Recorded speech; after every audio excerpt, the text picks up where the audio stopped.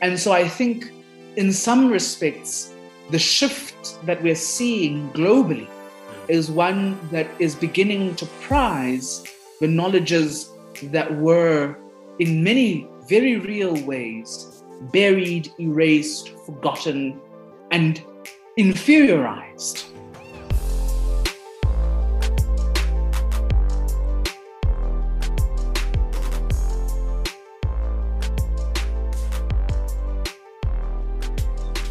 Hello and welcome to Daring Greatly podcast. I am Tshepo Manche. Thank you for choosing to spend your time with us.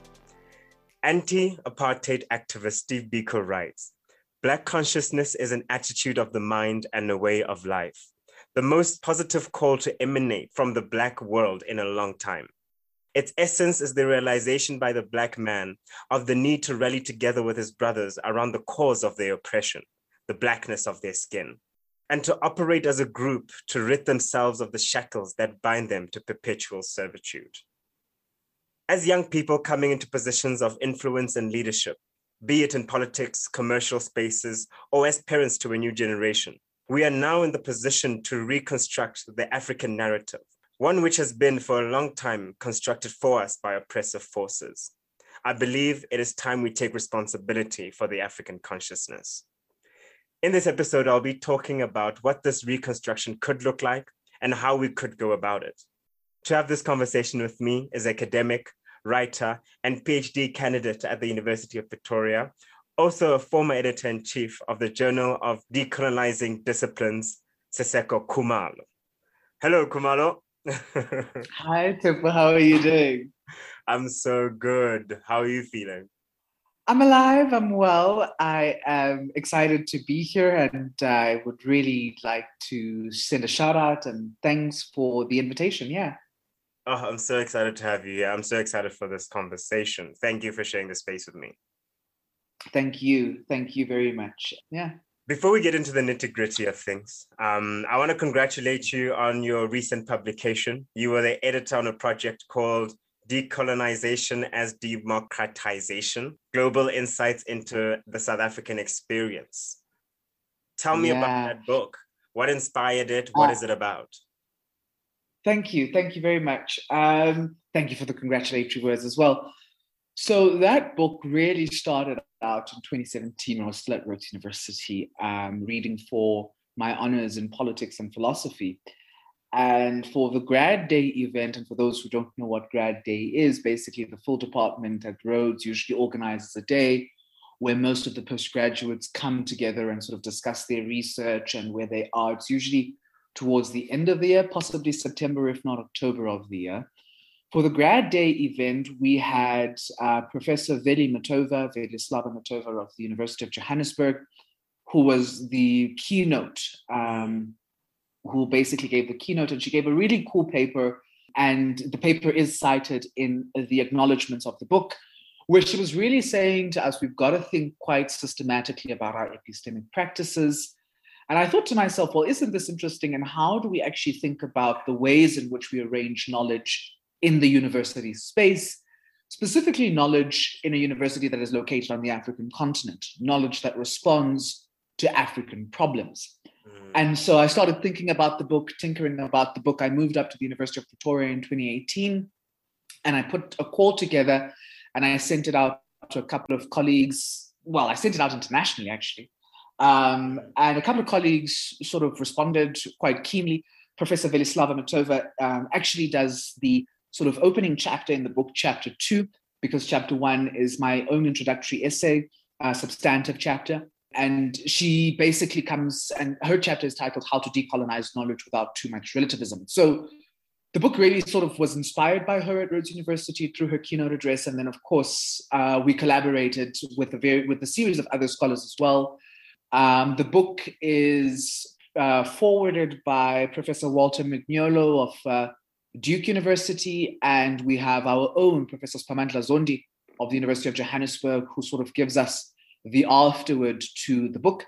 In total, it's got 10 substantive chapters, the foreword and the afterword, both of which, of course, are also quite substantive essays as well. And I really am quite proud of it because I was the youngest person on that project. Yes. Conceptualizing it at the age of, I think, about 23 or 24. 23, conceptualized at 23, put it together 24, 25. We're getting it out this year, and I'm 26. And I was the only person on that project who doesn't yet have a PhD. I'm currently working on it, of course. But I was very, very proud of it. And there's some people in there as well whom I have looked up to for most of my own emergent career in academia. And I quite like the way that those people that I've managed to bring together think, and I enjoy the contributions that they make as well in the book. And I think it really holds well, and it's a very, very cool collection. Yeah. That is beautiful. Khumalo, you inspire me. Wow. I want to set the scene for the conversation that we're having and how I understand it. So I am born in the year 1995. In South Africa, we got political freedom in 1994. So the generation that is born the year after, in 1994 and going from there, is then branded or labeled as the born free in South Africa. Mm-hmm. And we are raised with this narrative of the world being our oyster. We can attain anything we dream of because Black people are now free. We walk free in Africa. As we are growing up, this is the narrative that is fed to us. But then when I come into adulthood and I am exposed to systems within this country, I start to realize that I do not walk as freely as I was told. In terms of institutional culture, mostly is where I find that I experienced it a lot. You know, you go to university and then you find that this is a historically white institution. And then you find that systems within that institution do not really benefit or are not set up to benefit or help people of color, people from underprivileged backgrounds, people who were previously oppressed, right? Mm-hmm. And this is kind of where I get my rude awakening that, okay, we got quote unquote political freedom, but there are a lot of other freedoms that we never got. What I realized is that colonial structures still exist. And that is when I got introduced to the decolonial conversation. So let's take it back to like the basics of it all. What are we talking about when we're talking about decolonization? So, and this is a very interesting question that you've just posed to me now, because I've just finished writing a paper that responds to how some people have said, and these are very well-respected scholars here in South Africa, who have said that we don't know what we mean when we're talking about decolonization. And I'm not going to mince my words. I believe that is a nonsensical claim. Mm-hmm. And why do I say I believe it's a nonsensical claim? So I'm going to direct you to two texts, right? And Tsepo, you know me, I am an academic and I list citations like nobody's business. So you do. So I'm ready for all the name dropping. So forgive me if there's a tad bit sort of too academic kind of spin on today's conversation. But go back to Edwin Etiebo's African philosophy or decolonization, African philosophy and the curriculum, or something like that. That book that he did with Routledge in 2018. Which actually, to be honest with you, I don't quite understand what was the reasoning behind that book, because there wasn't anything new. He just looked through the SAJP, South African Journal of Philosophy, collated a couple of papers, put them together and said, yeah, I've got a book. And I'm like, actually, maybe not, but anyway. In the first chapter of that book, Edwin says, Professor Edwin Etiebo, who's currently also the HOD of philosophy at Wits University, he says that what decolonization means is still unclear. And I'm like, you're talking absolute hogwash. Aretha Piri recently did African Philosophical and Literary Possibilities with Roman Littlefield, sorry. And she does that book, and she also says in her introductory chapter that we still are not yet clear what Africanization or decolonization of the curriculum entails. And I'm like, that's nonsensical. Now, why do I say it's nonsensical? If we go back to the thinking and the work of folk who were developing their scholarship, their thought, and were responding to colonial incursion as far back as the 1790s, right? So I'm thinking here specifically of the likes of Unzigana, who died in 1821, by the way, out in the Eastern Cape. I'm thinking of Unsagana, and those are people who, number one, foresaw that there was a change of their worlds. Number two, were resisting the change of that world due to colonial imposition. Now, to answer the question as to what do we mean by decolonization, those of us who have systematically engaged and contributed to the conversation ask three things, or consider three things. Okay. The social condition of Black life, the political condition of Black life, and the cultural condition of Black life in this country, right? So, and we've seen consistently that many and all of us have said that these three things need to be dictated by Blackness. You mentioned the question of institutional culture at universities. What we tend to have is that we tend to be told that as Black folk, this is how your political condition ought to be. This is how your social condition ought to be. And we then even have people who claim to be experts on our own cultures, white folk, telling us that this is what Black culture is, right? And that's what we're resisting. We're resisting, and this is the reason why as well the book is titled Decolonization as Democratization. It means an opening up of the space, which is to say we've got to have different voices contributing to the conversation, and voices necessarily that are informed by experiential knowledge. I'll stop there because I can go on and on. But that's what we're really talking about. We're talking about exactly. We're talking about Black folk being able to speak for themselves about their social condition, their political condition, as well as the cultural conditions under which they exist. Yeah. Yeah.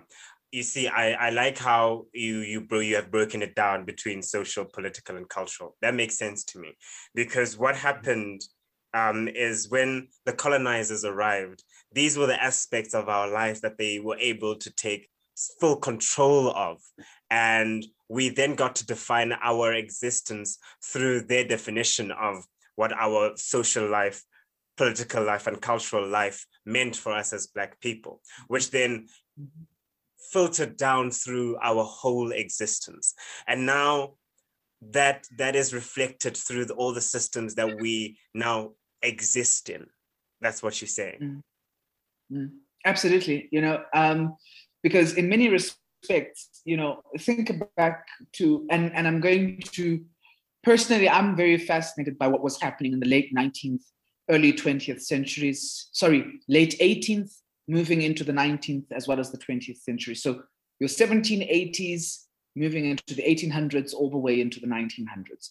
And what we see there, I'm going to give you two cats, and I'm going to actually quote for you sort of a passage here that in many respects Tio Soga writes to his kids. Now, of course, I'm certain that some of us might be aware that Tio Soga was actually married to a Scottish woman, who then, of course, gives him a set of wonderful kids, colored kids, right? And Tio Soga basically says, in many respects, that there are certain things that his kids, in his last letters to his children, and these were, of course, letters that were penned quite late in terms of the 1800s. So 1877, we have Chalmers kind of transcribing this because he was Tio Soga's biographer. He says, "I want you for your own future comfort to be very careful on this point." Now he's addressing his children. "You will ever cherish the memory of your mother as that of an upright, conscientious, thrifty Christian Scotch woman. You will ever be thankful for your connection by this tie to the white race. But if you wish to gain credit for yourselves, if you do not wish to feel the taunt of men, which you sometimes may be made to feel, take your place in the world as colored, and not as white men, as Kaffirs, not as Englishmen." Right? So it's a very historic thing, this thing, right? This kind of divide as we have it, in the sense that even as early as the 1870s already, and we see William Wellington Gqoba's work as well, considering similar kinds of questions, when he assumes the editorship of Isigidi Samaxhosa in 1884, we see this kind of tussling precisely with the ability to be able to define these three conditions: political, social, and cultural, in many respects, which to this very day have influenced the ways in which we think, to the extent that, and here's another example, and this I think is by far the best, although it is contested, of course, whether Zakes wrote the book himself or not. Anyway, that's a conversation for another day. Controversial. But Zeksom does. But Zeksom does Heart of Redness really gives us, in very interesting and very cool ways, insights quite significantly into these rifts between what we can understand, and Gopa as well takes this up in his poetry, between the Christian identity, which comes with all of these acquiescence that were required of Black folk in the country. And then you have the heathens on the other hand. The heathens who in many respects became known now, and I must make a distinction here in terms of how I use the concept of, and how the concept of Kafir was used, in fact, even by the likes of Tiyo Soga, William Wellington Gopa, and the likes of Onsigana, right? So there's Kafir with one F and there's Kafir with a double F, okay? The one with the double F, on the other hand, is the one that gets sort of, I suppose, synonymously associated with witchcraft, inferiority, as Blackness, as something other, as something dirty, as something problematic. Whereas the Kafir with one F, Tiyo Soga himself, as I read it to you, as I read his letters to his children to you, he says, take your place in this world as Kafirs and not as Englishmen, right? So this debate is a very old debate in this country, and it surprises me in many respects that we would still have people today who say, we don't know what decolonization means, which is why for me I'm saying it's nonsensical. That's a nonsensical thing to say, because there's been a resistance that's been mounted since your 1798s, for crying out loud, by the likes of Nzigana. Since 1798, moving all, and we're in what, 2021 nowadays? So I think there's a distortion, and I'm curious as to know what that distortion plays into, who does it benefit, and why does that distortion continue to be played out in the ways it is? Yeah. So put simply, it is the realization, appreciation, acknowledgement of Blackness in all its aspects, and the celebration of that within the spaces that we live in. Is that correct? Absolutely. When we talk about decolonization, what is the role of white people in this founding definition of decolonization? Well, what does whiteness mean in all of this? I ask because it always tends to feel like an isolating conversation. Like even my peers in the academic space, there's a bit of a discomfort when we're talking about decolonization, even with white academics. So you can only imagine the everyday white person when they are engaging in such a conversation. So I want to know from you, what do you feel like you would say the role of a white person is, or something that white people need to fundamentally understand about decolonization? What would that be? And I'll try to be as brief as possible on this one, because I think it's very complicated. I think, especially in South Africa, because of how our history has played itself out, whiteness has always felt the need to educate and remind Blackness of its place, right? And personally, if I'm being really, really honest with you, in as much as we have white allyship and white allies in the decolonial conversation, I am very suspicious. I am very, very suspicious because number one, right now we're having this conversation in English right now, right? And yet your mother tongue is Sesotho, my mother tongue is Sezulu. Right? There was a time in this country where, irrespective of those quote unquote linguistic differences, we would be holding this particular conversation quite necessarily in those languages and be able to hear each other irrespective of quote unquote the linguistic differences, right? And so I just think, for me, even this, that very simple observation of the fact that we're having this conversation in English, there's a certain level of obfuscation that happens. Of what? I think of obfuscation, right? What so does that muddying the waters, as it were. Sort of building obstacles, possibly, when whiteness comes into the conversation as part and parcel of, I think, you remember what happened at Rhodes University during the rape culture protests, RU reference lists? Remember how the men were told to shut up, sit, and listen? Mm-hmm.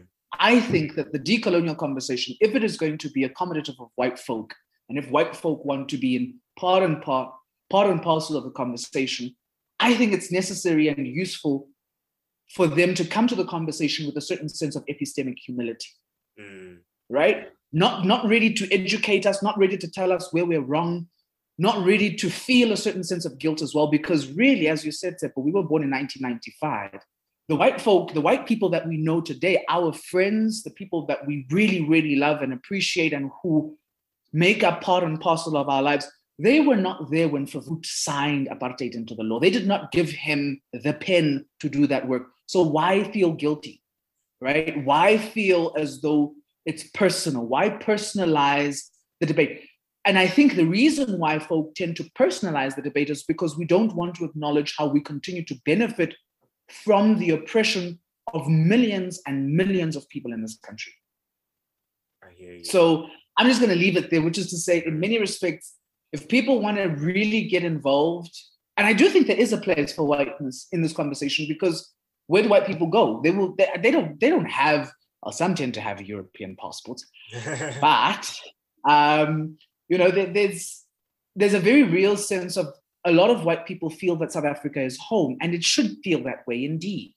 You know, we're not calling for a mass expulsion, we're calling for coevalence, we're calling for the respect of Black ontology. Don't tell me that I'm going to now teach you decolonization when you cannot even speak my language.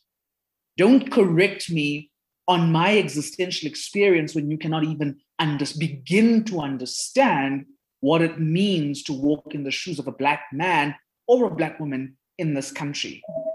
Listen instead, and possibly and don't listen with the intent of giving a response, listen with the intent of hearing the conversation, is what I would suggest. So there is a place that says white people ought to come to the debate, yes, but to listen.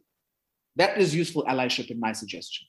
To listen. I hear you. And I think I agree with that too. I think that most of the narrative has been one-sided and has been controlled by the white experience. For many years across the world, white people have had the opportunity, taken the privilege for themselves to design structures, to design education systems, to design criminal systems, to design everything that the humans exist within right now can be linked to a white person constructing it or white cultures constructing it. And now that we are at a place where we are allowing space for more narratives to be presented within the space, the role that white people play is still quite an active role. And I think that's where a lot of people find discomfort. They find that keeping quiet and listening is a submissive role, but listening is actually the most active thing you can do, because it takes a lot to really suspend your own beliefs or understandings, and even more than suspending them, interrogating them, and you do that through the act of listening. And I think that for people listening to us speak right now who are of Caucasian descent, if you will, think of that role as an active role, such an important role to play, which is to listen, and to listen with empathy and compassion. And from there, you take direction on what action to take. Because the person you have in the conversation with about their own Blackness, their own experience, will then tell you what then action you can take. And then you can go back into your own white space and take the action required, having listened. I hear you. And I think just to sort of round it off, I think that's it's quite important. We know what our experiences are like. We know what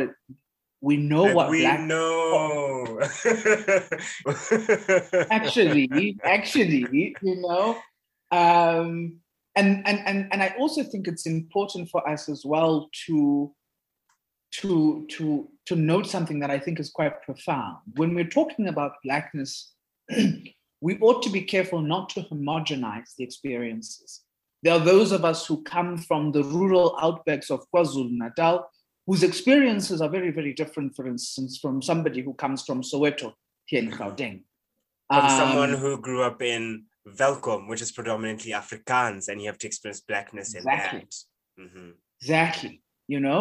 I think I always I do listen to the podcast, of course, and you had Undogo Zombogazi at some point in time on the podcast, a very dear friend of mine, and we've been having this conversation for quite a while, he and I, in terms of the work that we're doing and our interests that we're pursuing. I grew up in a context where whiteness didn't matter to me.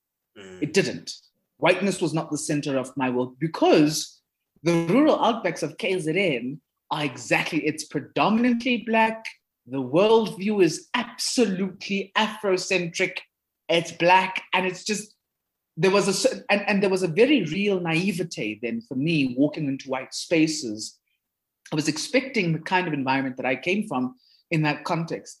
And yet, for instance, somebody who grew up, a 26-year-old who grew up in Soweto, will definitely know certain things, right? Miriam Makeba's Kauleza, she says, and we didn't have those kinds of experiences, nor did our parents have those kinds of experiences for that matter.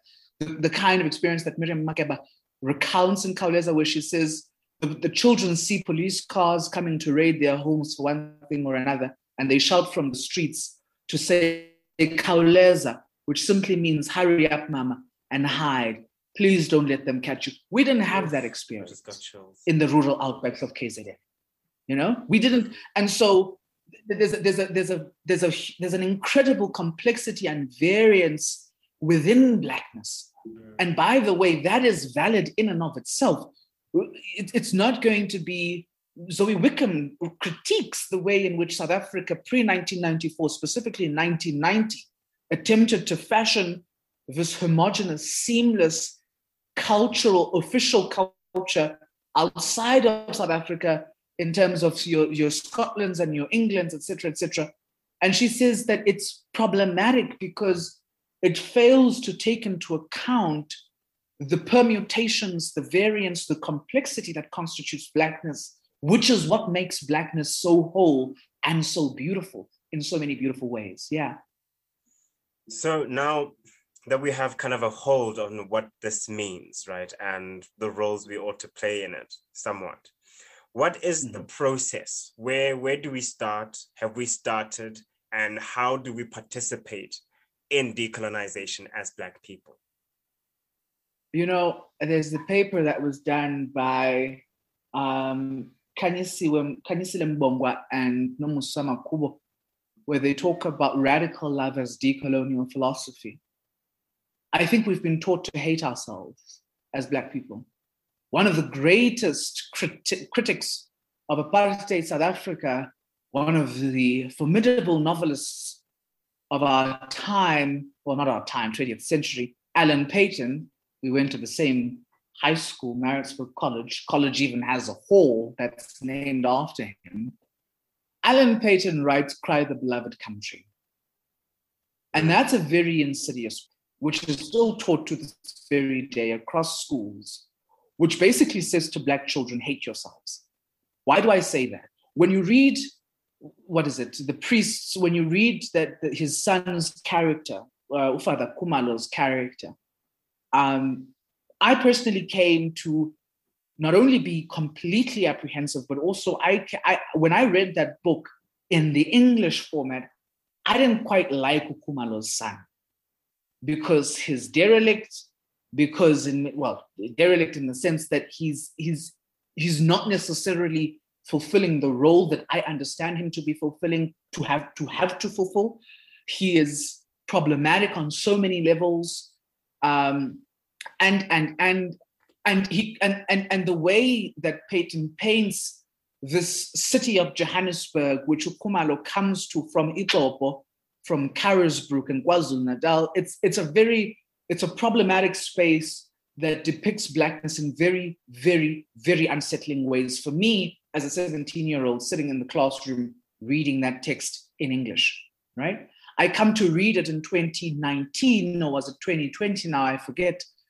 2019. I come to read it in isiZulu, in isiZulu, and I forget who the translator was. Unxumalo's translation, Sibusiso Nyembeze's translation into La Felhle Kakhulu.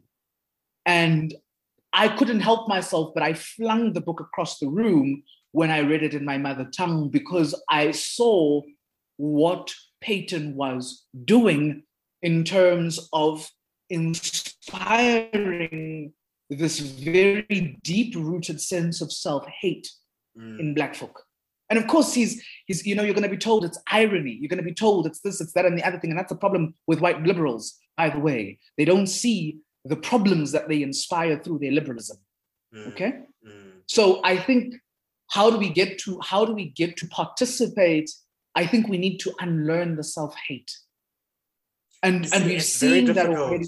It's very difficult to unlearn the self-hate, I find, when the way I authentically express, I've been told that is not it.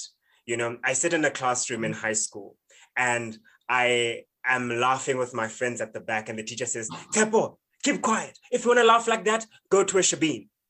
And then I internalize that. I'm like, that was such an authentic expression of myself.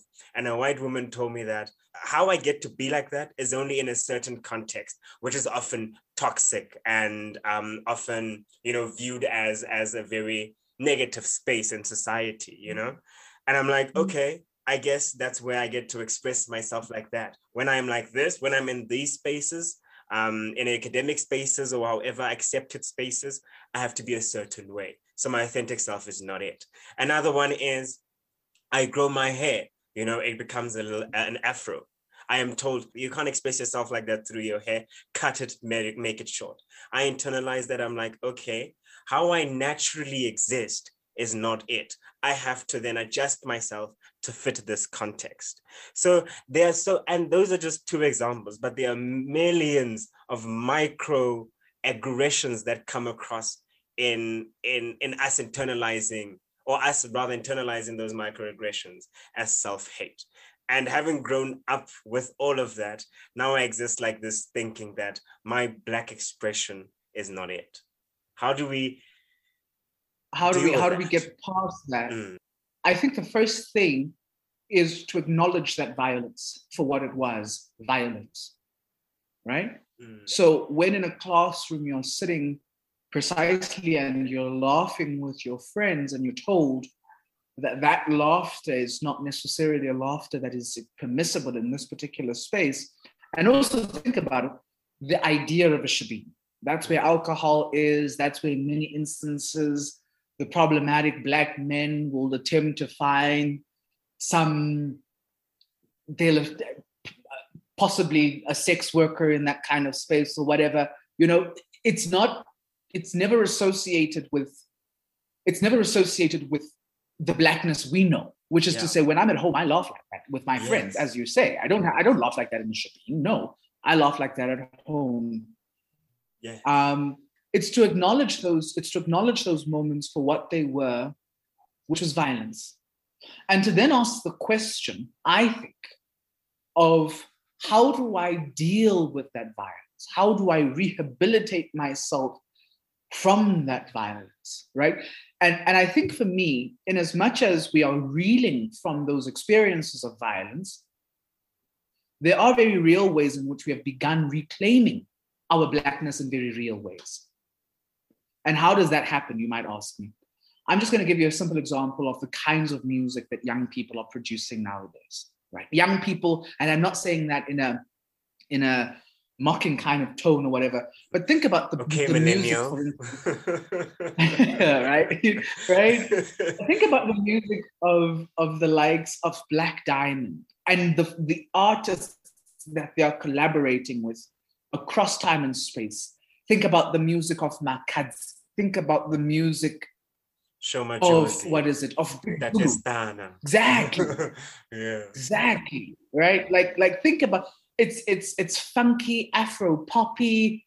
But at the same time, the message is very interesting to me, because if we listen very carefully, and they are taking from a tradition, by the way, that was established in the 20th century by the likes of Musi Mhlongo and Miriam Makeba, where the lyrical composition not only affirms Blackness, but levels a certain socio-political critique, you see? And I think it's important for us to acknowledge that affirmation that we find in our music, that affirmation that we find in modalities of existence of Blackness that say we are who we are and we will not apologize for who we are, right? And I think it's important, and it's also, and just as a last point on this, it's also very necessary, Tsepo, as far back as as far back as the 18th century already, Unzigana already says, he gives sort of a thing called Nzigana's Way, right? He outlines what Jeff Upland calls Nzigana's Way. And what really is Nzigana's Way? Nzigana's Way basically is this idea of saying, we understand that our worlds, as it has always been throughout time and history, our worlds will always intermix, intermesh. So there is no idea of an essentialist Blackness that is removed from white contamination because we exist on an island. We will never, and we have never existed on an island. The reasons why we traded in gold, in beads, in spices is because different cultures came into contact with Africa. The reason why we created silk, the reason why our cultures developed in the ways that they developed is because they were in contact with other cultures, right? But that contact ought not to be the focal point. We will borrow what we want from those cultures. We will take what serves us and leave the violence at the door. Do not allow it into our own houses, into our souls, into our bodies. And I think for me, that's where we begin, because some folk will say, I cannot because I'm oscillating between the white world and the Black world. Black child, you will oscillate between the white world and the Black world, especially if you're born in the 1990s, because actually our parents believed that the best option for us was to go to these white schools. It was to participate in white culture, right? So we have those components and we cannot rid ourselves of those components of white culture.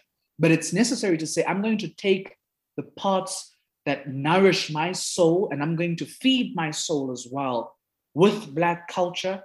And I'm going to give due respect to my Blackness for what it is unapologetically. And I think that's how we integrate that violence as opposed to disassociating from it, because disassociation causes a hell of a lot more problems, I would suggest.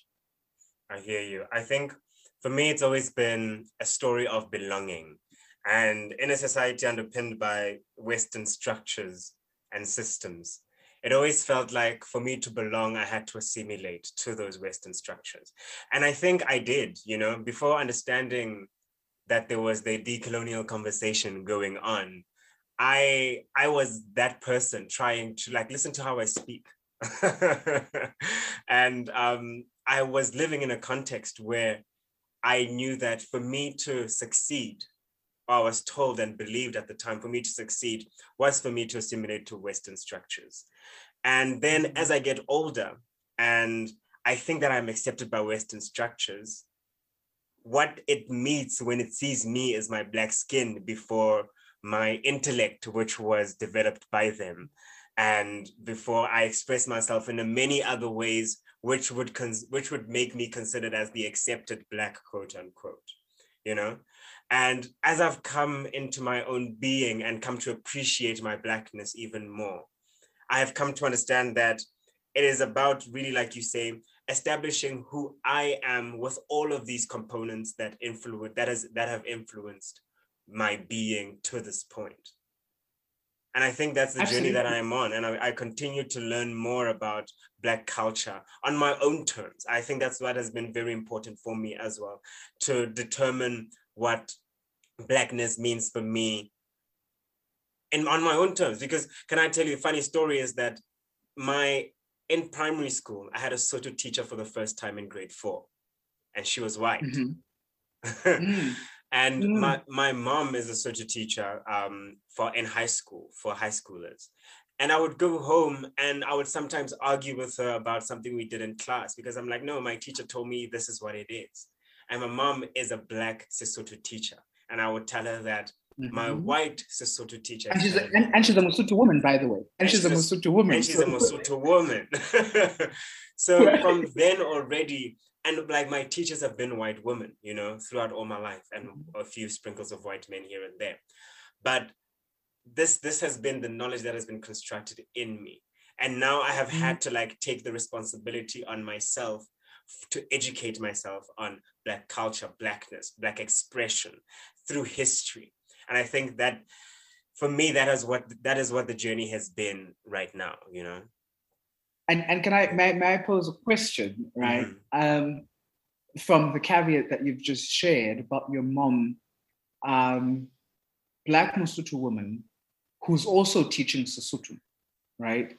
Have you, and this is what I would ask the listeners as well, have you made the transition, whether mom is a teacher or an accountant or a lawyer, whether she is Xhosa, whether she is Zulu, whether she is Mupedi, whether she is Chibenda, have we begun to see our parents as repositories of this knowledge, right? And what would it mean, for instance, for Tshepo Mantshe to see his mother as a repository of Black knowledge and Black history that Tshepo is necessarily yearning for? So that's the question I'm posing.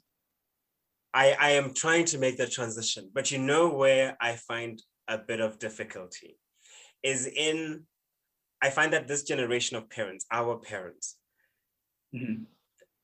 put a lot of trust in the white system, which is why, like you said earlier, they sent us to these schools. You know, they sent us to white schools because they thought the only way we get to succeed is if we get taught by the white people. And a lot of that belief still exists in them today. You know, there's still this understanding that whiteness will liberate us from poverty. And I find that to be the challenge that I still face. However, when we're not talking about things that are white-centric, but we're talking about things that she has to teach me about her upbringing, about how her father would be in the house, how she grew up with her siblings, and Black culture from that sense, I am very receptive to all of that knowledge. But once we start talking about maybe career paths and career paths specifically, or like learning and knowledge, there is still some sort of Eurocentrism in, I find, our parents' generation's understanding or belief system. Because for that generation, like the oppression, Blackness was so oppressed at that time. And their parents would leave the township to go to work for white people in the suburbs. And then they saw this promised land in the suburbs, you know, which is why with the birth of new Black money, there was this migration into suburbia by Black people. We never stayed in the townships and built our 8-room, 3-bedroom house in the townships. We built them in the suburbs because we understood that as the promised land for Black people. And in an ideological sense, the white way of living and understanding and seeing the world still somewhat remains the promised land. And I find that is the disconnect between us as young people feeling somewhat disenfranchised by the born free promised narrative, and our parents that are saying to us, you are free. You know how much we had to go through? There's food in the fridge. You have a plasma TV in the living room. This is it. This is the whiteness that we all wanted. And then I'm saying, but it's really not. I find to be that disconnect. And something that's, I think, even more profound. Maybe it's the whiteness I don't want, right? Yes. So the reason why I asked that question of seeing our parents as repositories of knowledge is because my mom's an English teacher, as you well know. So her subject methodologies in university were English and history. And I think it was the historical training, maybe, I don't know. But when I grew up, for instance, my bedtime stories were Ingumbo Yeminyanya, The Wrath of the Ancestors. My bedtime stories were Ityala Mawele, The Lawsuit of the Twins by S.C.K. Mkai. Ingumbo Yeminyanya, of course, was written by A.C. Jordan. Those were the kinds of texts my mother read to me, Unyembezi's works, and so forth and so on. And those are the texts, those are my bedtime stories. Those are the texts that we would sit around and discuss. And I found it so fascinating at the end of 2019 when I was home, because my research in terms of my PhD focuses quite exclusively on two Black thinkers, S.E.K. Mkhai and Ugoba, William Wellington Gopper. And I found it so interesting because we were reading, I had mom read with me, and to a certain extent for me, because I miss those days as a kid when she used to read to me, for me. And we were reading William Wellington Gopper's Ingxoxo Enkulu Ngemfundo, the great debate about education, because that's what I'm focusing on in my PhD. And I found it so profound. I really did, right? Because I can read isiXhosa, I can read isiZulu, and I write and produce knowledge as well in those languages over and above English. And I found it so profound, the compositional styles and the meanings that are embedded in that knowledge, right?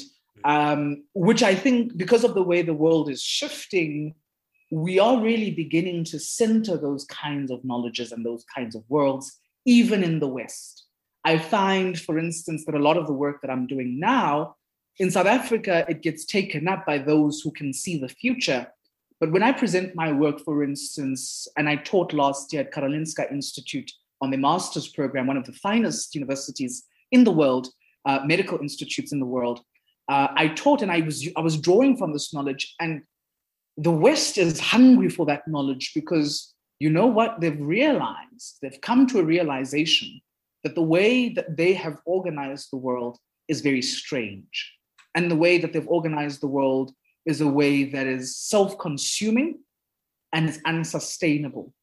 And so I think in some respects, the shift that we're seeing globally is one that is beginning to prize the knowledges that were in many very real ways buried, erased, forgotten, and inferiorized, right? And so I really would, yes. And I would really be interested to see how the accountant, the lawyer, the doctor today views their mom, their dad, as a repository of knowledge and begins to tap into that knowledge for their own advancement, career advancement, in terms of coming up with new ways of seeing old problems, but new ways because we're drawing from a knowledge system that was always marginalized.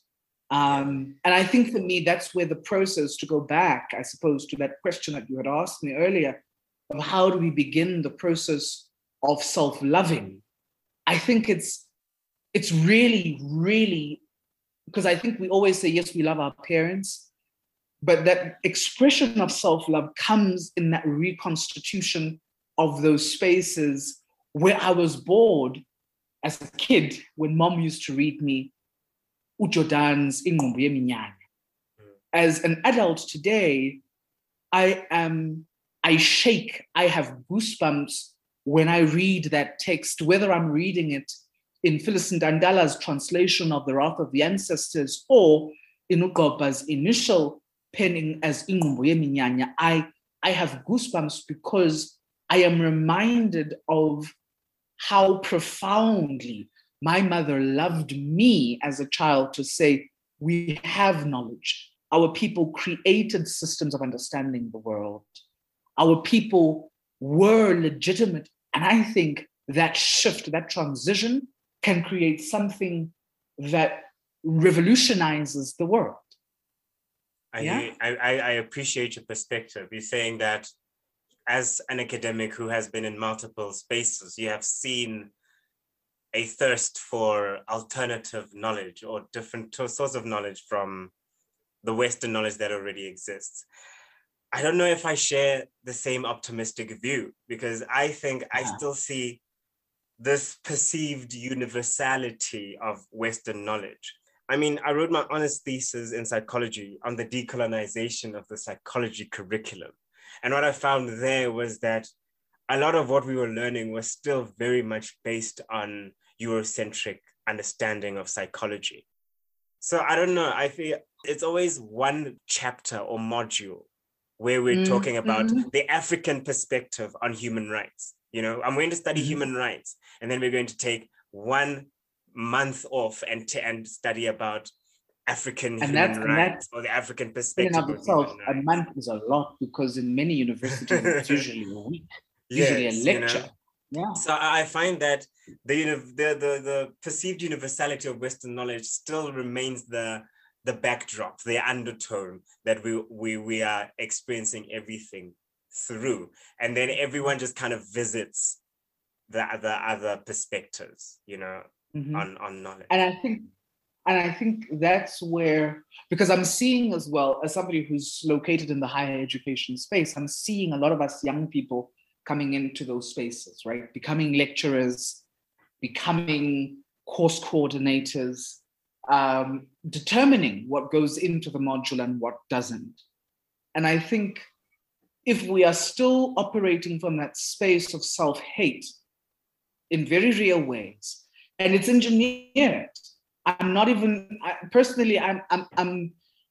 don't want to pussyfoot anymore, because we've pussyfooted for a very long time and we're still stuck. What does that even mean? You what?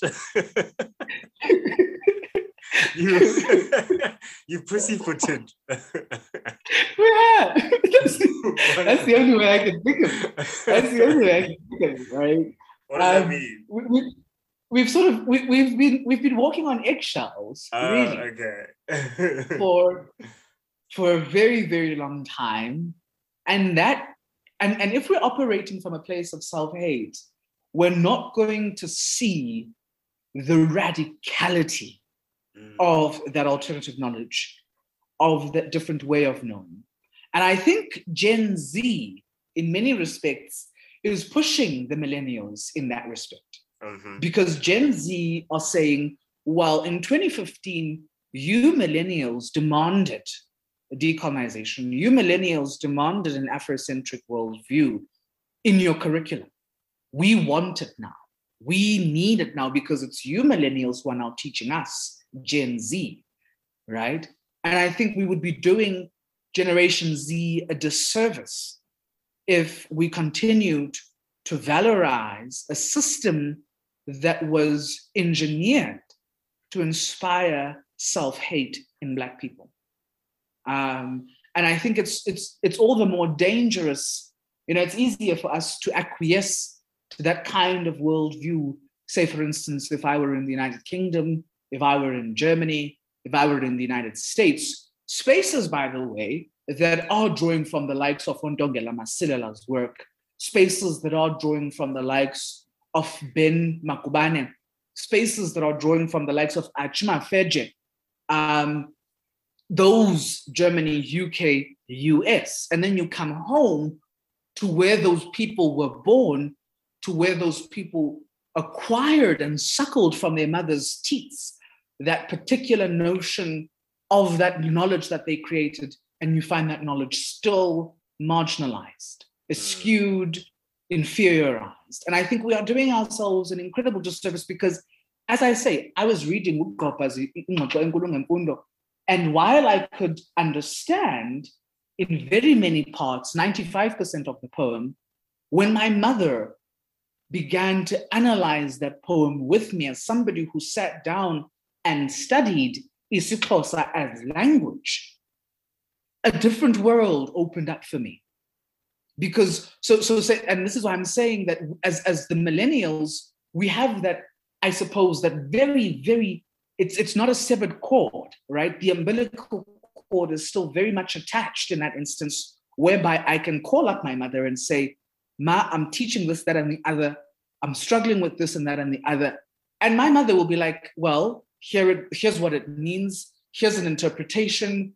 You know what I mean? We still have that connection. And I think that's why I asked the question of, I wonder what it would be like for us to transition, to see our parents as repositories of knowledge. And because they are. Knowledge. Yeah. Precisely, Tsepo. Absolutely. I hear you. I Absolutely. hear you. Now, in a world that is now headed in this globalization direction, we're already there. You know, we are realizing that there is this global culture emerging, right?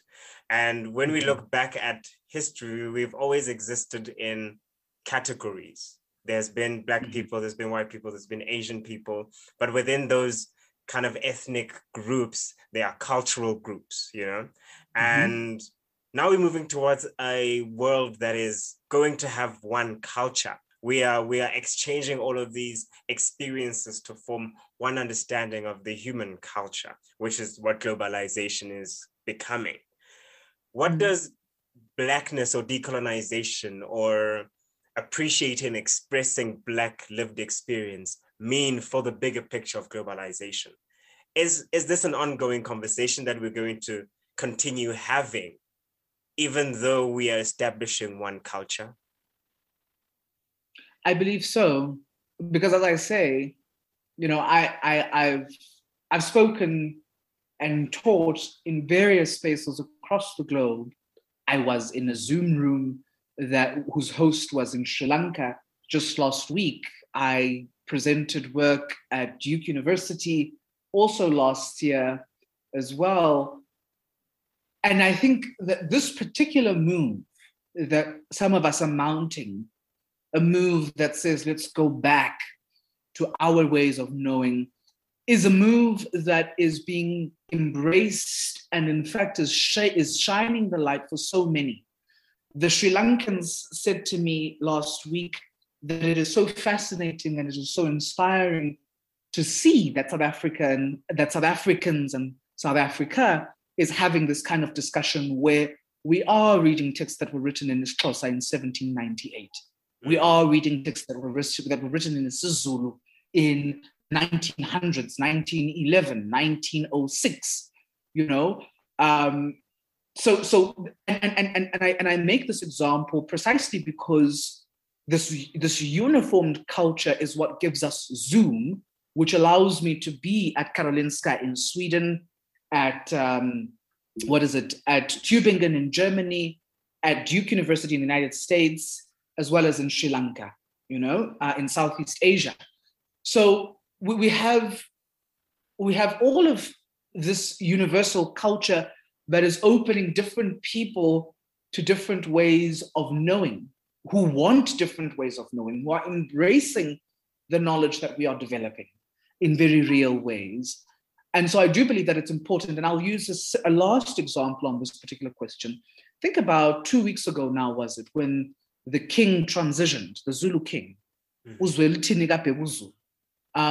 think about how in that moment, the kingdom, the Zulu nation, really garnered not only a Zulu sense of quote unquote, and I say Zulu quote unquote, sense of mourning, but there was a very shared experience where in whichever space you stepped into, there was Black folk in the country acknowledged in very real ways that a monarch has transitioned, you see.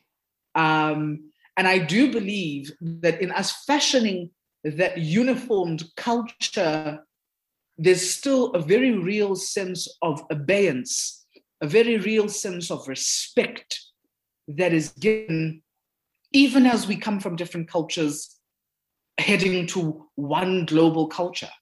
There's a very real sense of pride of place and respect, as well as a yearning and a love for those traditions that are maybe somewhat perishing. And I don't want to say perishing because there are those of us who are actively invested in their sustained continuance in the world. So long and short, yes, I do believe that it's important. It's a continuing conversation. It's a conversation, as I say, that can inaugurate a revolution, I believe. Really, there can be revolutionary shifts and changes that can happen when we look inside ourselves, when we see ourselves as walking repositories of knowledge, when we see our parents in that light, when we see our grandparents in that light, and there's and final thing, I know I said that was the final thing on this point, but the final thing is to also just, I suppose, maybe highlight, think about the research projects that are happening in various disciplines. In political sciences, Ulondiwe Mdambo at Rhodes University just completed a master's dissertation on the rite and ritual of a Zulu girl transitioning into Zulu womanhood, or what is it called? I believe it is Ukwemuliswa kwentombazane, right? And one of her examiners made the remark that she needs to deposit her master's dissertation into one of the national libraries in the country so that further generations could be able to draw from the work that she's done. If you think about what's happening in the discipline of psychology, and specifically with the work that's happening at the University of Johannesburg, under the supervision of Dr. Sipho Dlamini, who's focusing quite extensively on African psychological perspectives, right? Treating, in many respects, psychosis from an African perspective. If you think about what we're doing in political science or political philosophy, to be more exact, we are asking for reimagination in my own PhD of what it means to articulate a sense of national identity and belonging using the scholarship of William Wellington Gqoba and S.C.K. Mkhari, you know? So I do believe it's a continuing conversation, and there's work that's happening, and I just hope that all of us can find ways of disseminating our work such that it begins to inform and infuse culture, popular culture, as it were. Yeah. I hear you. Very well put. We've come to the end of this episode. What my take-home message has been from you in terms of how do we awaken the African consciousness? And what I hear you saying is taking pride in our community, self-love, trusting our own knowledge, and to our allies, a willingness to listen authentically and compassionately. Mm-hmm. Is that a fair sum up? Absolutely. And again, thank you so much for just the opportunity to share these ideas and really to try and direct people to say, because I think a lot of people as well don't know where to start with that process of self-love and how do I even begin? There's so much that's been done across time and space. Fiction, literature, poetry, music, I think that's where we need to start looking because our people did so much. Your Busim Flongos of the world. Your Busim Flongos of the world, your Miriam Makebas of this world, Oliver Mtukudzi, you know, they've done so much. Your James Baldwins, your Maya Angelou's, your Toni Morris. We have what we need to inspire a radical sense of self-love. Yeah. Before we go, though, I do this thing on the show where I have 5 daring questions to ask each guest. And then you just tell me quick answers, 1 word, 1 sentence, whatever comes to mind to express your answer for each question. Sure. Cool. First question. What do you hope the world realizes sooner rather than later? Ooh. That we have to accommodate each other and love each other, reach across the aisle. Second question. What do you think we are so afraid of? What we don't know. Beautiful. Third question. What would blow your mind if it were to happen? Ooh. If there was to be a university in this country, from every faculty and every department that would center an Afrocentric worldview, that would blow my mind. That would be crazy. Exactly, right? And your next question 4, what inspires you?